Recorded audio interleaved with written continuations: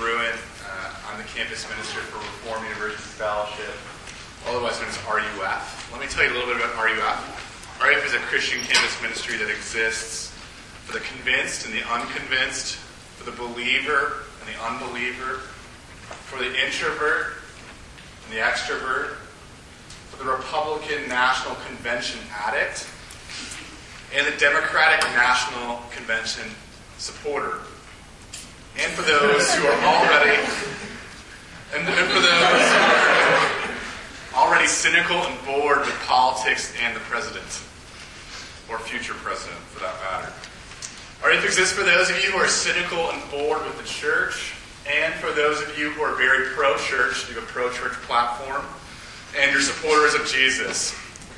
In other words, like whoever you are, wherever you are, thanks so much for coming. I hope you feel welcome.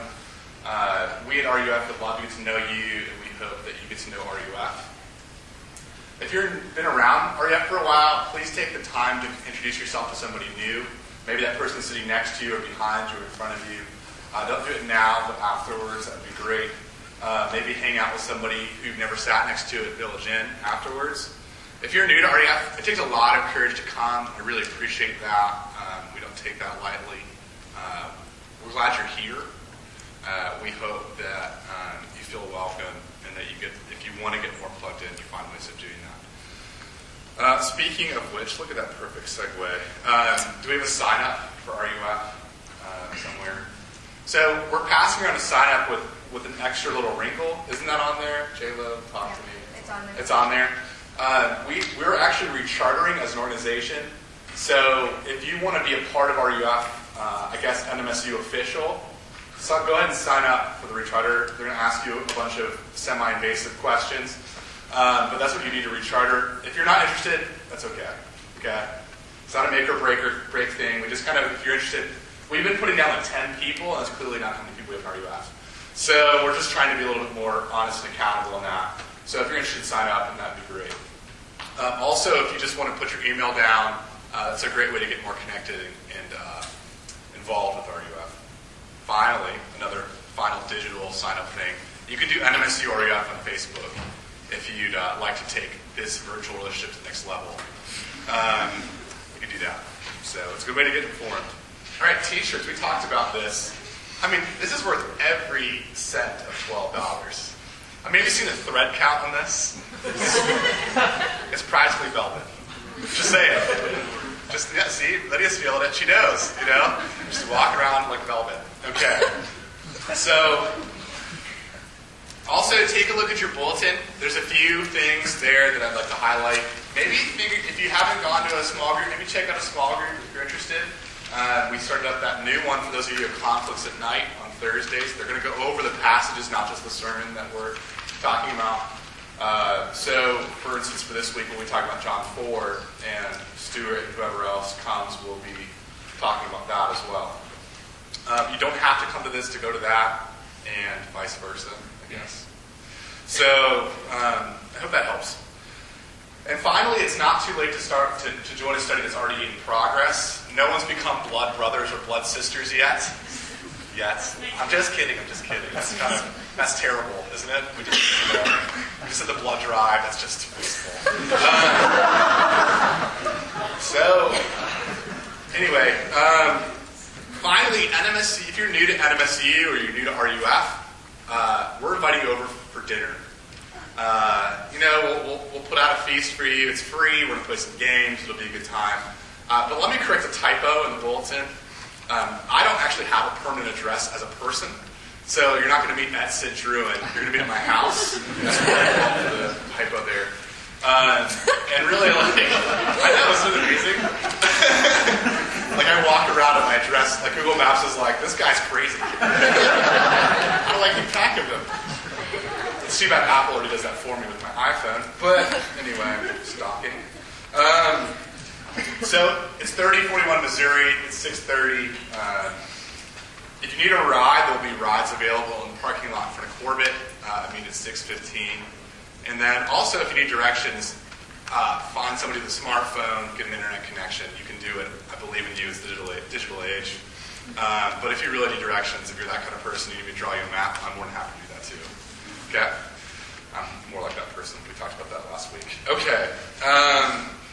So this semester at large, what we're doing here, we're talking through the statements of Jesus where he says, I am blank. Okay, the I am statements of Jesus.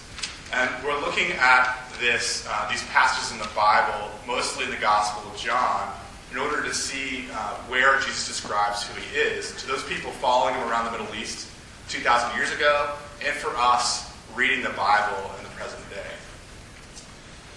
So, Jesus says things like this all the time. I am a good shepherd. I am the light of the world. I am the resurrection and the life, and so on. And so we're going to look at those individual passages to give us some context, and also the individual statements within those passages. Therefore, the working title of our study goes something like this. I am defines who I am. I get that it gets less clever every week. I get that. Okay. We'll talk about it more next week. Okay. What that means, though, what I'm trying to get at with that title is that knowing Jesus transforms our self-understanding, understanding who we are, but it also transforms our whole person, not just our minds. Okay, our hearts, our hands, our feet, everything about us. That's the contention. And I really want us actually to try and let Jesus define us instead of us defining Jesus. Our default mode is us defining Jesus, but I'd like to actually reverse that and let Jesus define himself and in the process define us. Here's what I mean, okay? I think this just makes sense. You don't want other people defining you, right? You don't want your mom's word on you to be the last word about who you are, okay? You don't want to walk into a room and have a friend go, here's that person, okay? That's why everyone gets frustrated when there's somebody's little brother or little sister, okay? Because they're being defined by somebody else. And so what we're trying to say is if we want that chance for ourselves, why don't we give Jesus that chance for himself? At least that's what an Eminem song called The Way I Am talks about. But before I go there with Eminem, I'm going to take a moment. Okay, we need a moment to settle ourselves. Okay, I fully and completely understand that I'm 32 years old, that I'm balding, that I proudly drive a minivan from what must be considered the suburbs of Las Cruces. Okay? And so I have to ask you, do I have permission? Does this disqualify me from quoting a rapper? Yeah. Yes. Okay. Maybe. But I'm going to do it anyway. Okay? I feel like Eminem's white. I can get away with this, can't I? All right. I grew up in the Midwest too. All right. In his song, The Way I Am, Eminem complains about the random fans in the media trying to define him and trying to put him in some sort of easy celebrity category. And so he sarcastically raps the following. I am whatever you say I am. If I wasn't, then why would you say I am? In the paper, the news every day I am. I don't know. It's just the way I am. There's a lot of I ams, by the way. I think the problem that with other people thinking who you are or defining who you are isn't just our problem with our parents or our older siblings. It's not just Eminem's problem with tabloid journalists, which is a lot what the song's about. I think it's Jesus' problem first and foremost. And it's his problem with well-meaning believers, seekers, and skeptics. So wherever you are with Jesus tonight, and I'm guessing there's a bunch of you in a bunch of different places, let's take a close look at ourselves and let's look for ourselves at what millions of people for thousands of years have taken to be Jesus' words. Okay?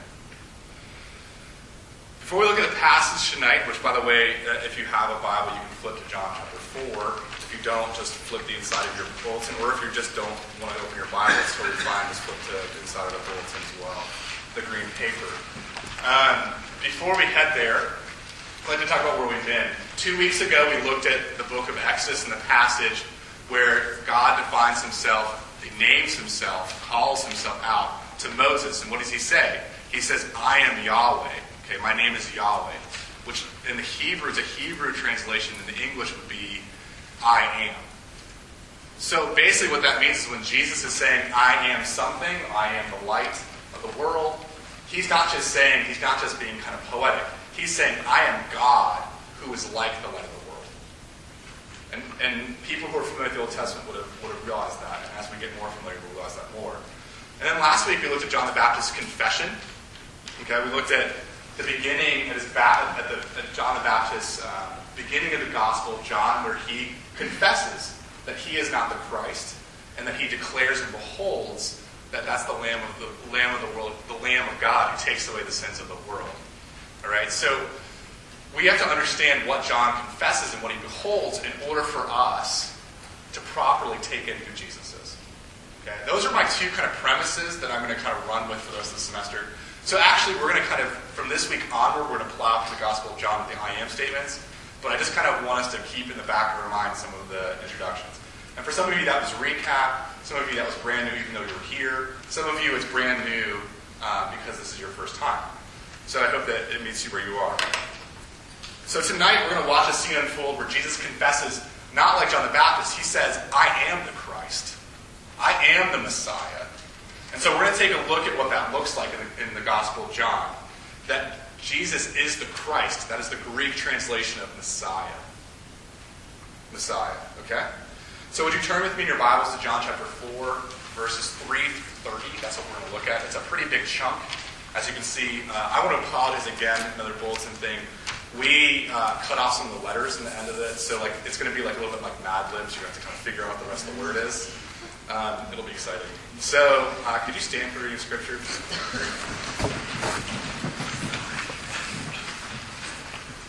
Okay, John chapter 4, verses 3 through 30. That's what we're looking at.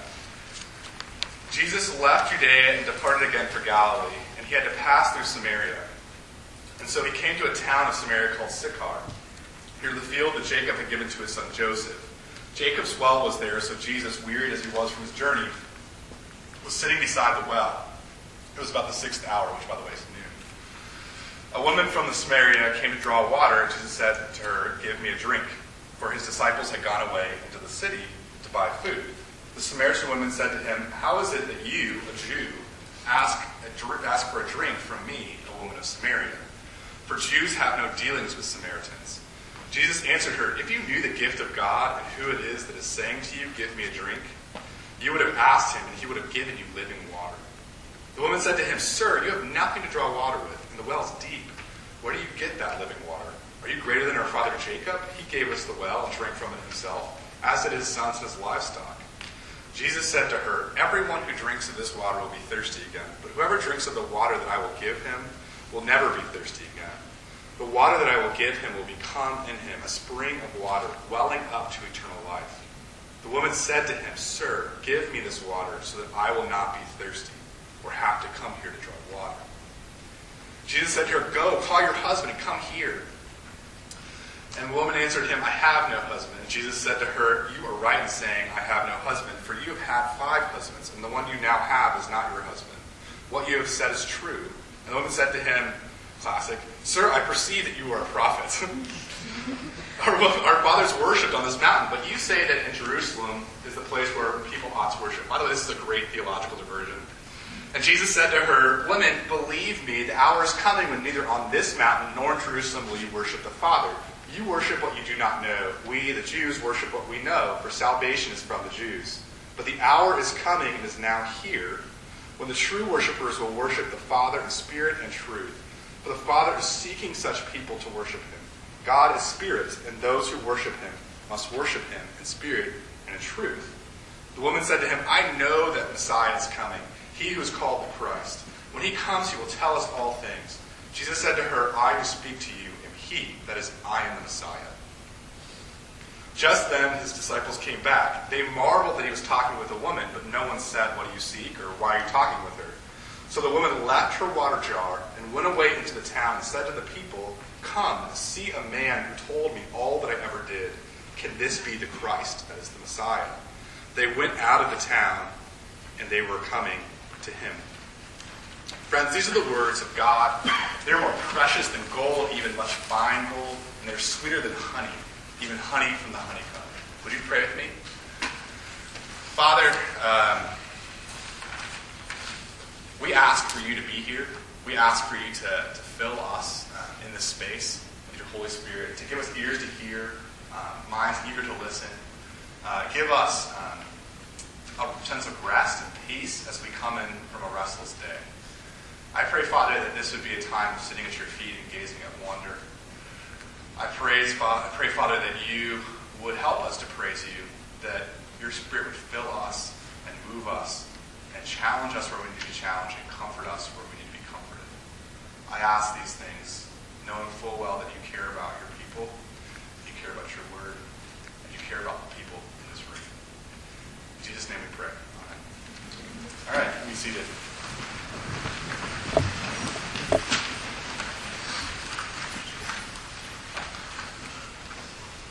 So before, in the middle of my long introduction about the passage, I mentioned that I drive a minivan. I know. There's really one reason I drive a minivan. I have 3 children under the age of 3. And although I think the Honda Odyssey should deserve style points in every direction, I actually think that the minivan is a gift from God for tired, barely making it parents who want safe, happy children. Have you seen the inside of a minivan?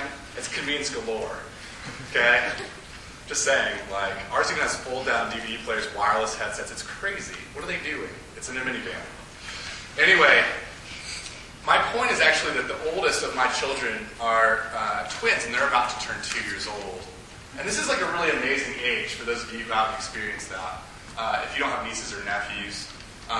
2-year-olds are like really trying to they're finally able to talk about how they're understanding the world. And they're taking words, they're putting them together, they're making phrases. And one of the most amazing things that my twins, William and Carol, say on a consistent basis, they say it actually a lot, is the word broken. They say broken. They bring me a toy that won't light up. They bring me a jar that won't open. They bring me a book with a page ripped out of it, and they say one word, broken. You see, broken is not just a description of the toy or the book. Broken is a request that their father, me, that I fix the book, or that I fix the toy. To make it work like it's supposed to heal it, to make it whole again. And some things just require new batteries or Scotch tape to repair to wholeness, and other things are well beyond my ability to fix. And that's when my children get really, really sad, and their lips start to quiver, and their eyes fill with tears, and they start bawling. And on my good days, I hug my children and give them a kiss. But on most days, I try to distract them. I probably don't need to say this, but 2-year-olds are not just the only people saying broken. Broken is not just a description of reality that a 2-year-old says. Broken is not just a request that a 2-year-old heart makes. Clearly, this passage about the Samaritan women is filled with hard talk about brokenness. There's brokenness outside of her in society, and there's brokenness within her. She struggles with a thirst that she can't quench. And it's a kind of brokenness that new batteries and Scotch tape, or deep breathing exercises, or distractions can't ultimately fix. It's a social, emotional, spiritual shattering that requires a healer. A healer who knows intimately who we are and what's at stake. A Messiah, a Christ named Jesus of Nazareth. In the Gospel of John, chapter 4, verses 3 through 30, Jesus tells the Samaritan woman at the well, and he tells all of us reading along here tonight, Jesus tells us all one simple thing. I am the Messiah. I am the Messiah. And this means that he is in the business of fixing what is broken outside and inside of us. Because only Jesus knows intimately who we are and what's at stake. And this is what the whole passage is really about. Jesus is the Messiah, and we get healed when we let him cross over cultural boundaries, and we get healed when we bring him our wounds. Okay? The whole passage is really that simple. Jesus is the Messiah, and we get healed when we let him cross over cultural boundaries, and when we bring him our wounds. I think we see this in the story of the woman at the well, a story about a broken world and a broken girl in that world. Pretty clearly in two stages. First, verses 1 through 9, we see that Jesus is crossing over cultural battle lines. Okay? He invites us to go where he goes, over there, over to them, in his name. Secondly, in verses 10 through 30, we see Jesus heal the wounds of a woman. And he invites us to take our deepest, our most private wounds to him. In short, verses 1 through 9 stretch us to cross cultural barbed wire. And verses 10 through 30 move us to share our shame with Jesus. Let's start by looking at Jesus crossing over cultural barbed wire in verses 1 through 9. So if you've got your passage, look there with me if you would. Okay? A quick scan of these opening verses, these first 8 verses, hint at what Jesus is doing. He's crossing cultural lines in the sand. Do we see this? The lines that separate races, Jew versus Samaritan. Samaritans, by the way, are Jews who are mixed with other races. These are lines that separate religions. The Jewish Bible, that is the whole Old Testament that we have in this Bible, and the temple that's located in Jerusalem on the hill of Zion, all versus the Samaritan Bible, which is really just the first 5 books of the Old Testament, Genesis through Deuteronomy, in a temple location that's different. Not Jerusalem, but Mount Gerizim. And these boundaries separate genders, male and female. And these boundaries separate morality. We've got a sinless Jesus with a sinful woman at a well. And finally, there are no trespass lines all across separate socioeconomic statuses. This important teacher, Jesus, who gets people in the middle of the night who are very important calling on him in John chapter 3, that same person is meeting with a poor and outcast woman. So what is Jesus doing at the Samaritan well in the heat of the day, alone with this woman, crossing all sorts of social barricades? By the way, he's not just talking to her, he's asking to drink after her, which I don't have to go into sort of unclean and clean laws that Jesus was breaking there, but rather I just have to understand this. Jesus is committing an act of civil disobedience for his culture. Do you get that? I want you to think about it historically for a second. Think about Martin Luther King Jr. leading a boycott in the segregation of the South in the 1960s. That's what Jesus is doing. Think about Nelson Mandela in the 1980s in apartheid South Africa, leading a protest. That's what Jesus is doing in these verses. But maybe that's not, maybe you're a historian, and so I really racked my brain to find the best analogy of what this would look like in the present day. Okay, I really thought a lot about this.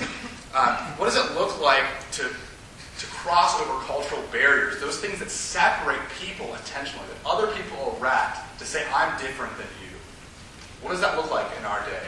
And let's be honest, we live in a day of political correctness, so those barriers are a little bit less visible, right?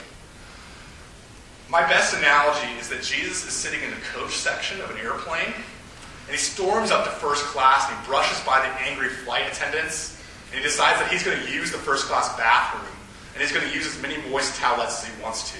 Gosh darn it. Or maybe actually it's more like Jesus storms down from first class into the coach section, and he uses the coach bathroom, and he pays for headphones. Maybe that's what this is all about. But whatever the analogy we use, this scene begs a few questions for all of us. Why is Jesus practicing this kind of civil disobedience? Why are folks like the gospel writer John making such a big deal about it? I mean, just think about, or even the woman at the well, just think about verse 9, okay, where you have not only the woman at the well making a big deal of it, but then in the parentheses, John the gospel writer makes a big deal about it, like underlining how weird this is and how crazy this is that Jesus is doing it. Why is this going on? I think the answers lie in verse 4 of our passage. Let me read that for you again. It's actually very short and very subtle. And he, Jesus, had to pass through Samaria. He had to pass through Samaria. Why did he have to pass through Samaria? Why in the Greek is it necessary for Jesus to pass through Samaria? What's going on there? Look, plenty of other Jews took the long view, the scenic route around Samaria, so they didn't have to associate with a different race and religion, all the other things that we drew lines in the sand about. Okay? And those are people on business, those are people in a hurry, they had the briefcase, the overcoat, they were on a mission. Okay? And Jesus, let's be frank, has plenty of time. He's walking around doing some teaching. Okay? He can pretty much conjure up food whenever he wants. It's not that hard. Okay? He doesn't have sort of an agenda. So I imagine that his detour through Samaria was not for the sake of efficiency. He's not a time-sensitive person, according to all of our understanding. So the force and necessity about Jesus going through Samaria, going the Samaritan route, is not a matter of convenience. It's because Jesus is on a mission to save the world. People in every tribe, people in every tongue, people in every nation. Think back about John the Baptist's confession just a chapter or two ago. Jesus is the Lamb of God who takes away the sins of the Jews? No, the world. And let's be honest and let's be frank, Samaria is certainly part of the world. This fits into Jesus' agenda, his salvation agenda. And let me repeat a point that I made in passing last week that I think is really helpful and important to hear again. That what the Bible calls sin does not know racial or cultural boundaries. What the Bible calls sin does not know racial or cultural boundaries. And thankfully, what the Bible calls salvation also does not know racial or cultural boundaries. That's actually what's going on in this passage. Jesus is the Messiah, the wounded healer, for every part of the globe and for every part of society. He goes wherever brokenness goes. And brokenness goes everywhere. But I think brokenness has become some sort of Christian cliche. If you've been around the church for a while, you grew up there, or maybe you're just kind of visiting for a while, or you're visiting things like RUF, you're going to hear brokenness about a trillion times. In fact, in this sermon, in this time together, this talk, I'm going to say brokenness probably like 100 times, so you're going to have to get used to it. But let me try to reclaim this word because I think it's overused and underappreciated. Okay? In order to get what the word broken means in its full force and its full value, we need to work backwards and study the word that it refers to. Broken refers to a word called whole. W-H-O-L-E. Whole. Okay? Broken is the negative word that takes its strength from a positive word. Whole. Brokenness is therefore just the absence of wholeness. Just like evil is the absence of good, or sin is the absence of justice. Are we getting this? This is complicated, so I'm going to give you an analogy. It's like a donut. Okay? Watch me. Here I go. We talked about first class and coach, and now we're talking about donuts. What's he talking about? Anyway, look, it's like a donut. The empty space in the middle of a donut gets its shape and its form from the doughy part. Just like brokenness gets its shape and its form from wholeness. Do you get that? It's defined by what it's not. Here's my point. This is why I'm going to this long digression that includes donuts. To understand brokenness, okay, what the Bible calls sin and its effects, we have to understand wholeness, what the Bible calls shalom and its effects. Let me offer this definition of wholeness, what shalom means in the Bible. It's from a guy named Cornelius Plantinga. He's a theologian and writer. He says it this way. It's beautiful, by the way. Shalom is the webbing together of God, humans, and all creation in justice, fulfillment, and delight. We call it peace, but it means far more than peace of mind. It means far more than a ceasefire between warring parties. In the Bible, shalom means universal flourishing, wholeness, delight, a rich state of affairs in which natural needs are satisfied and natural gifts are fruitfully employed. A state of affairs that inspires a joyful wonder. In other words, shalom is the way things are supposed to be. Do you get that? It's the way that things are supposed to be. And so by this beautiful definition of peace and wholeness, that is salvation, that is shalom, we can better understand sin and its effects. Again, Plantinga gives us a great definition. Sin is the vandalism, it's the violation, it's the spoiling, it's the disturbing of shalom. You see, sin is anything that we do or think or feel that is shalom breaking. Sin is our physical, moral, or spiritual interference with the way that things are supposed to be. Do you get that? That's kind of what we're after here. And so sin's effect, that's brokenness, is best described as the disruption of creation's harmony. And then the resistance to the divine restoration project to reinstate harmony in the world. Okay? Let me get it back down to earth. That's very abstract. Back down to earth. Brokenness is broader than what's inside of us. Okay? Brokenness is broader than even what's wrong with our relationships. It refers to a spoiled universe, like milk left out too long. A disharmony that includes personal things. And so sin's effect, brokenness, is referring to not just us, but the world around us. And if we trace our desires, our longings, and our thirsts, they match this description of the Bible from Plantinga, okay? Think about it this way. We're not just personally thirsty. We're not just feeling let down a lot of the time. We also face things like hurricanes and drought and things that are natural disasters. And in the face of that, we have to realize that we're not just thirsty, but creation, the universe, is thirsty. That we don't just need a savior, a messiah, a rescuer. The universe, creation, needs a savior, a rescuer, a messiah. Jesus, the promised Messiah, will usher in shalom, the cosmic peace, the cosmic justice that we all need. He will fix what's broken in the universe and heal each and every person's wounds. Again, listen to the way Plantinga puts it, and again, it's really important. Above all, God will preside in unspeakable beauty for which human beings long. And in the mystery of his holiness, he will draw humans to worship like magnets.